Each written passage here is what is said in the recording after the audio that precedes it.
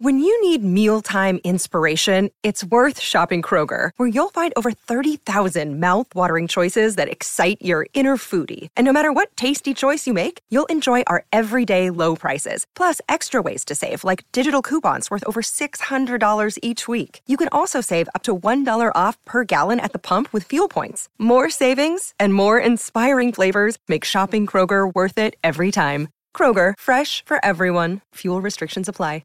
Life's busy. Take this deck.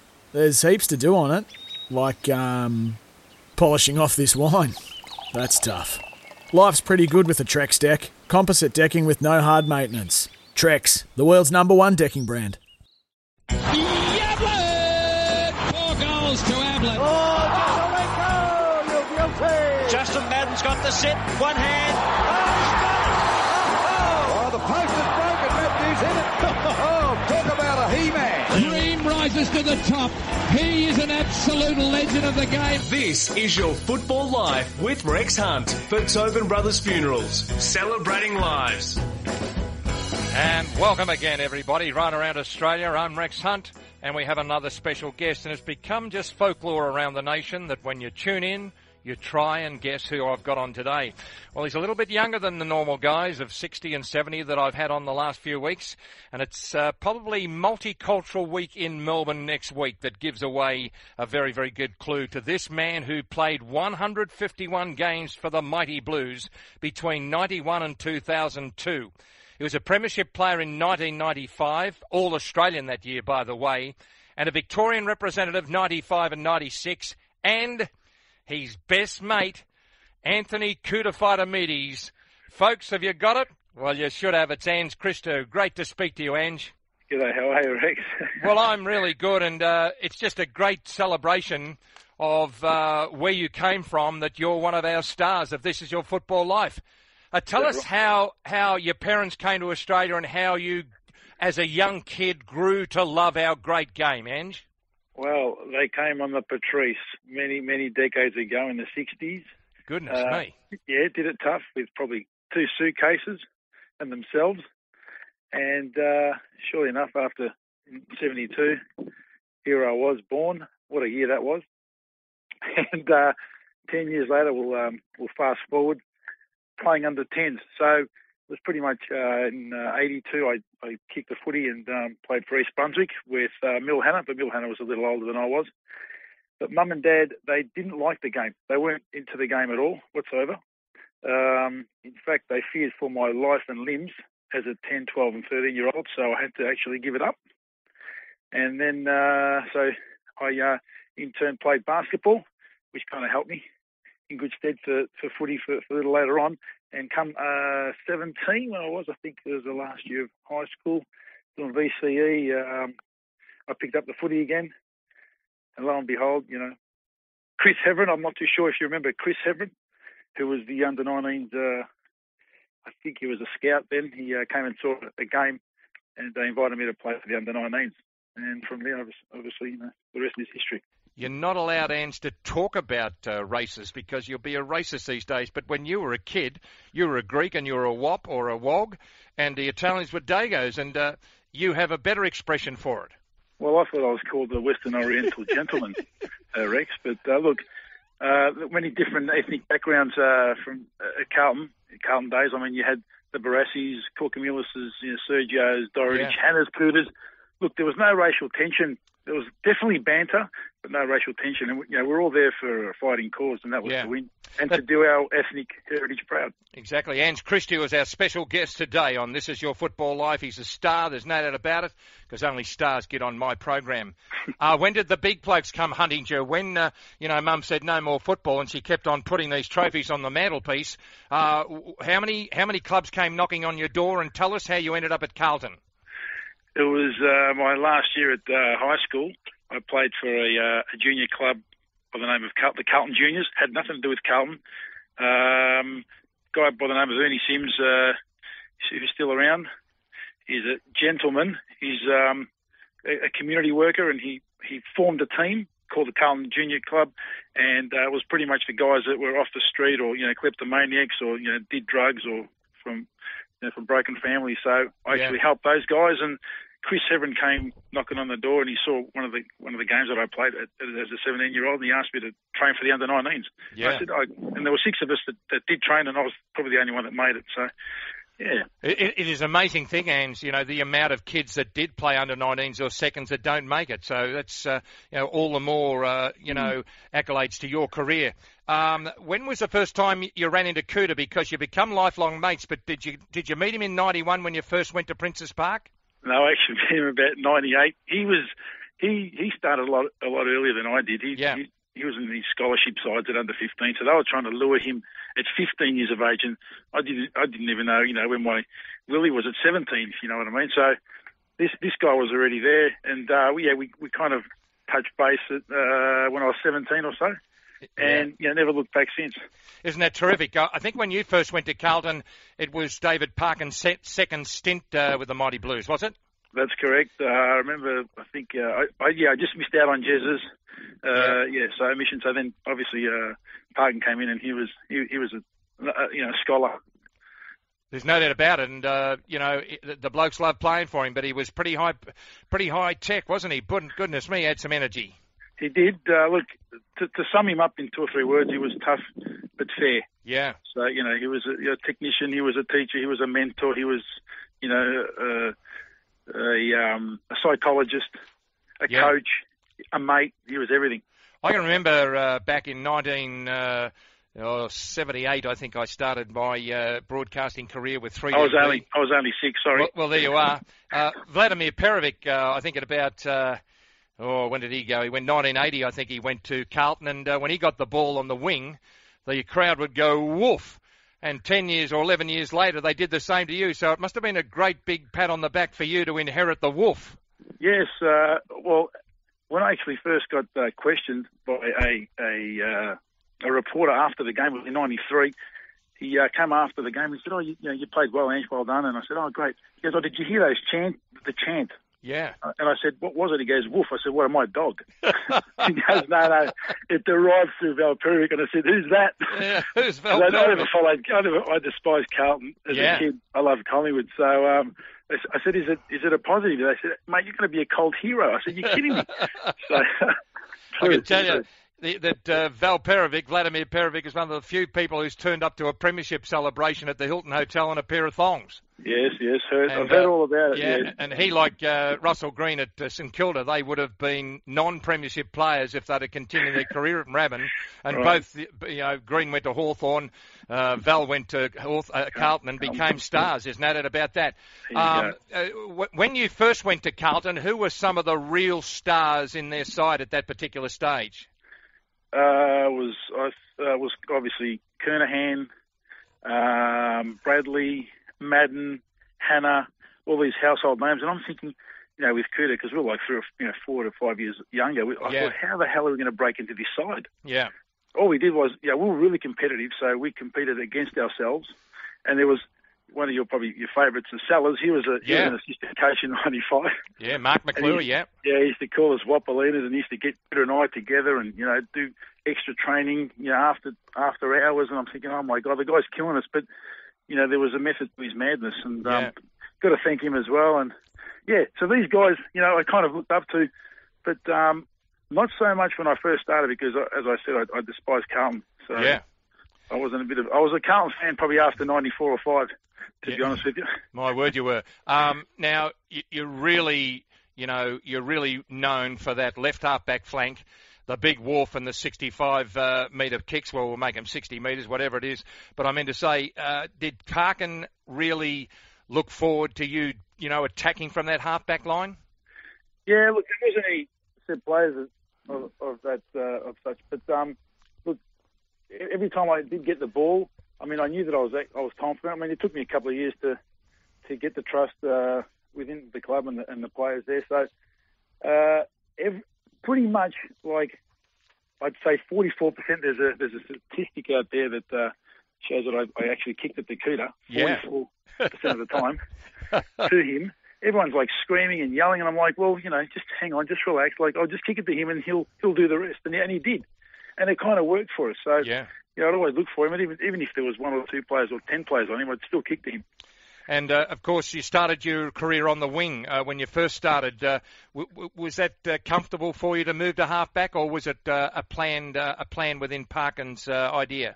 Now, to be honest, I actually can't remember. Under 19s, I did ask Ross Henshaw, who was my coach not long ago, when I saw him at a golf meet. He said, you had no idea about the game. You're kidding.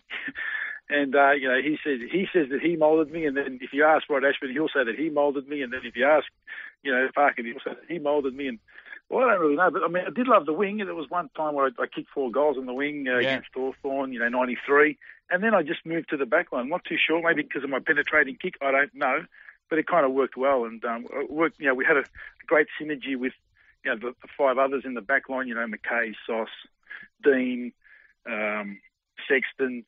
Yeah, a good side, weren't they?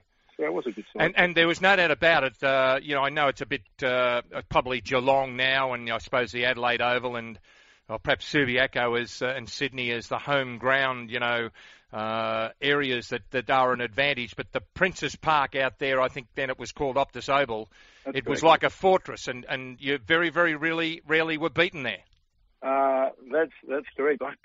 From memory, I think we got beaten once or twice whilst I was playing there, and it was a fortress, and it was just one of those. It was suburbia at its best. Just loved the atmosphere, the ambience, the support there. It was fantastic. It was just you couldn't describe it. It was just like home. Okay, loved it. And Christou joins us, and out of the break, we're going to continue on and just get to know a little bit more of his lifetime friendship with Anthony Koutoufides. And then we move into the real years where David Parkin introduced him to a premiership, what he thinks about the Carlton side of today, and what he does now after footy. He's an absolute legend, there's no doubt about that. We'll be back after the break, folks, and Relays, please join us as we'll join Ange again and continue this marvellous journey at Princes Park. With thanks to Tobin Brothers, if you'd like to hear more of these interviews, an extended version is available on facebook.com/Tobin Brothers Funerals, or you can follow us on Twitter at Rex Football Life.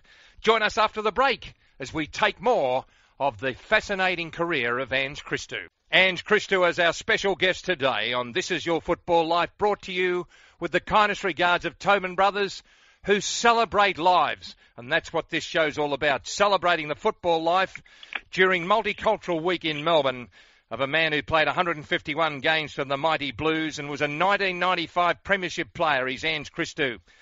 Tell us about the lifelong friendship with Kouta, going back from the first time you met. I think you actually made your debut before the great Kouta, didn't you? Yes. Look, I met him back in, obviously, the late 80s, playing under 19s, and it was very competitive back then. We had this little competition going amongst ourselves, a healthy competition, where it was over a slab of beer. Who'd debut first, and he thought he had it in the bag.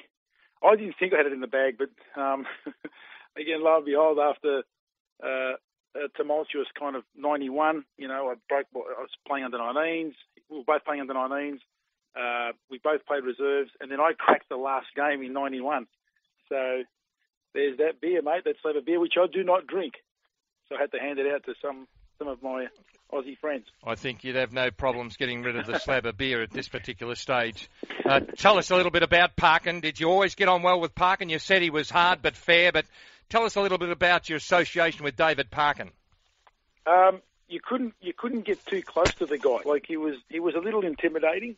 Again, a mastermind, a technician, a great coach. Not only did he coach, but he also mentored, and he was a psychologist as well, because he knew your ins and outs, not only as collectively but personally too. So I admire his enthusiasm and in his profession for the game. So an out-and-out gentleman, a class act. There's no doubt about it too, and I think at that stage, sometime during that stage, Peter Schockman, who was a runner for Ross Smith at St Kilda when I played, Schocko was there, quality and intensity, and he was a fantastic man from the physical education side of things, and he'll be listening to this today. My goodness gracious me, what a blast from the past. Absolutely love Peter Schocko. He looked after me in the skin fold test. Yeah. So obviously Parko brought him out from Deakin, is that right? Or yes, that's correct. Yeah, love everybody loved this guy. Loved him. So, Peter, if you're out there, hi, mate, let's have a coffee. He's listening, there's no doubt about that. Now, you're in the best players in Carlton's qualifying and preliminary final wins in the 1993 series. I think Carlton are a little bit like Richmond, that you're not a good player until you play well in finals, and you certainly set yourself that day, or those days. Well, the thing was, I never set myself to do, that great. I just wanted to be consistent. I wanted us to be consistent. And with the Carlton of old, they say, you're only as good as as well as you play in your finals, and who's better asked than what's his name, Johnson, Wayne Johnson. So the Dominator. The Dominator. So I did my bit. Didn't think that I'd get in the best, but I just wanted us all to do well. But unfortunately, grand final '93, we kind of bowed out. We got pounced in the first quarter. And them's a break. Yeah, well, the thing about it is that I think, you have to lose a grand final to really appreciate what you win it. But there's no doubt about that. '93, you might have been a little bit underdone, perhaps. We were. Come '94, we actually lost the double chance. I think to Geelong, an undermanned Geelong at Waverley and Melbourne, I'm pretty sure. And then come '95, I was quick story. '93, when we lost, straight after the game, I stood beside Justin Madden, and he was crying, and I said, "Mate, why are you crying?" He goes, "This could possibly be my last year, and I don't think I'll ever go on again and play another final." He goes, "Why aren't you crying?" I said, "Me crying? I'm only 21, mate. I'm ready to go to the Metro. I want to go to the Metro and have a couple of drinks." He goes, "Oh, I can't do that. I'm married." And then come '95, after the game, I went up to him and I said, "Right, because it ain't come that often, right?" Yeah. I said, "Okay, I understand why you were crying back 2 years ago." Exactly. Now we can go for that drink. But 95, to just refresh people's memories, you got rolled again. You went out in straight sets, and you had plenty of enthusiasm to make it good in a couple of years' time. That's correct. 95 was a special year. It was an unheard of year, apart from those two games that we had lapses in, and people would say, for whatever reason, we probably lost money or we made money, but that wasn't the case. But, again, a great synergy, amongst the players. I'd say 30-odd players did compete throughout the year, and they thoroughly deserve, the accolades and the win too. But it's not like that, unfortunately, you know what I mean? And, it's I suppose, a bit like Leon Davis when Collingwood drew the grand final and then won it, and they gave him a medal, and he said it doesn't mean anything. But I think it does, because he played a very, very big part. But it was an amazing year, 96, wasn't it, that you were undefeated as you won the 16th flag for the club, and from round 10, you just weren't never, ever going to lose it that year. No, we weren't, and then come the double chance again, and I can't remember the first game, but I remember the Brisbane game where maybe it might have been West Coast and then Brisbane, and we just we bowed out. So, again, underachieved, I thought. 93 we could have won, 94 double chance lost, 95 we won, 96 double chance out, and 99 we lost. So there's 5. We've only won 1. So it's a little disappointing. Well, it is, and all these years down the track, although they're not all the years that a lot of us have got down the track. Do you now see where Harry Madden was coming from? Do you think it would have been an empty time in your life at Carlton had you not got on that dais and got that wonderful, wonderful medal that we all cherish so much?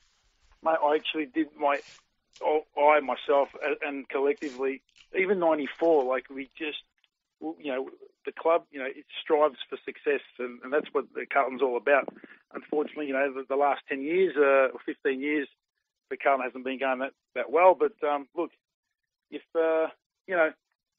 anyone's going to get the best out of the club, out of their players, it's Mickey Malthouse. So sorry, I'm sort of jumping a little forward here. Not at all. We're going to get to him in a minute. Tell us about, I think Jack Elliott was the man who was at the helm when you were there, was he? Big Jack?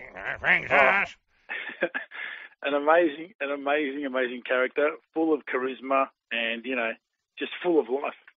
And I believe that every club should have someone of that calibre under the helm of their footy club. There's no doubt about it, that he didn't play a game of league football. I know he played a lot at the amateurs, but he was as much Carlton in those days, and still is, as the great names like Walls and Kernahan and Jesaulenko. He was as big a name because I think it's so important, and Frank Costa has mentioned this to me on air many, many times. It's so important, Ange, that you have a very, very good administration off the field, and that just flows on to an on-the-field performance.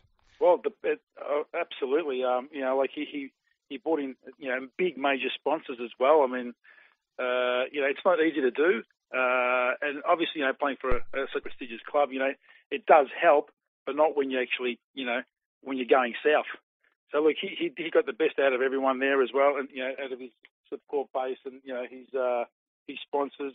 And again, speaking on behalf of all the presidents, I mean, I only know of, or back then I only knew of 2 or 3, right?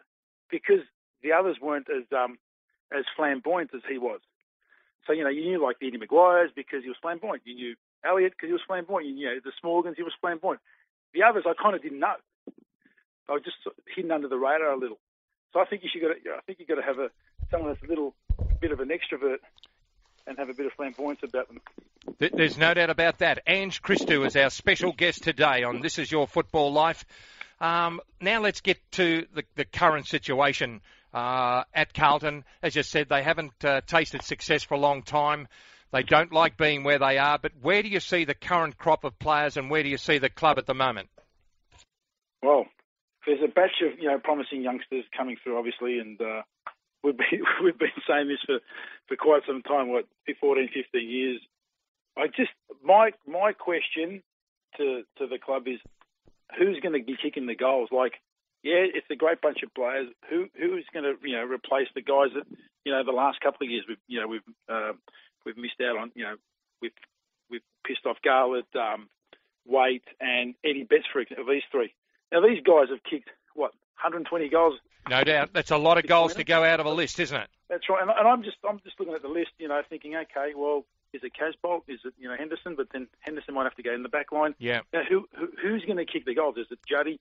I don't know. That's my the only fear. I mean, their back line's okay, it's improved. Their forward line's a little sus, and their mid's fantastic. But goals win matches, don't they? And the fact is, say, to get that 120, you've got to have 3 blokes kick 40, or a couple of blokes kick 45 or 50, and the other bloke 20. And as you say, as Casbolt and Henderson, the people to do it, it's a big, big ask, isn't it? You can save as many goals as you want, Ange. That's right. But I tell you what, that goals win matches. And that was one of the best lines I've heard with Jez. I don't know if you remember. Go out there and kick more goals than the opposition, you'll win the game. That's exactly right. Tommy Afer used to say it. If they kick 19, we kick 20. So it's the same in the 72 grand final against Carlton. If they kick 28, kick 29, but we couldn't kick 29. That's right. What do you do today? And I hope you're enjoying life. Well, tell us a little bit about what you're doing in your private life. Yeah, it's actually very private. All right then. I'm very settled. I have a partner by my side. A bit of maintenance work. A bit of share work. Bit of this, bit of that. Helping mum out a lot. Nothing. Lovely. Too concrete. Do you get to the footy? Do you get to the footy at all? I occasionally, probably 4 times a year, 5 times a year. Yeah. I usually travel. I love travelling. So. Out of the country? You like that? Always out of the country, at least once a year, yeah. Isn't that lovely? Well, it's really lovely to catch up with you. As I said, Tobin Brothers, celebrate people's lives, and you've got a long way before you go to Tobin Brothers, but you're a special guest of mine, and you and Kurta were one of the reasons I went out to Princes Park there, and it was just an absolute fantastic time for me on 3AW, going on the half-back flank, and here comes Kurta, hand past, woof! And away it went. It was fantastic. So, Ange, thank you very much for being part of This Is Your Football Life for Tobin Brothers today. Great. Thank you very much. And special thanks to you.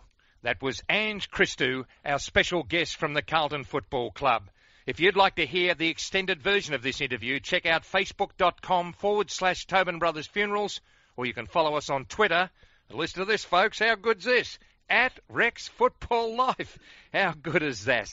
Now, this has been This Is Your Football Life, thanks to Tobin Brothers, celebrating lives. Folks, a great performer has presence on stage. They work hard at engaging audiences. And even after the curtains fall, they leave a lasting impression. These qualities make them stand out from the rest. Tobin Brothers Funerals is a perfect example. After 80 years, they continue to shine. They believe funerals can be a celebration of life and always strive to be innovative and contemporary. These distinguishing qualities make Tobin Brothers Funerals the true performers they are. Tobin Brothers Funerals, celebrating lives. And join us next week from 7:30am on a Sunday morning on 1116 SEN. G'day, Mike Hussey here. Get on board Australia's best fantasy cricket game, KFC Supercoach BBL. It's fun, free and easy to play. Play today at supercoach.com.au. T's and C's apply. New South Wales authorisation number TP/01005.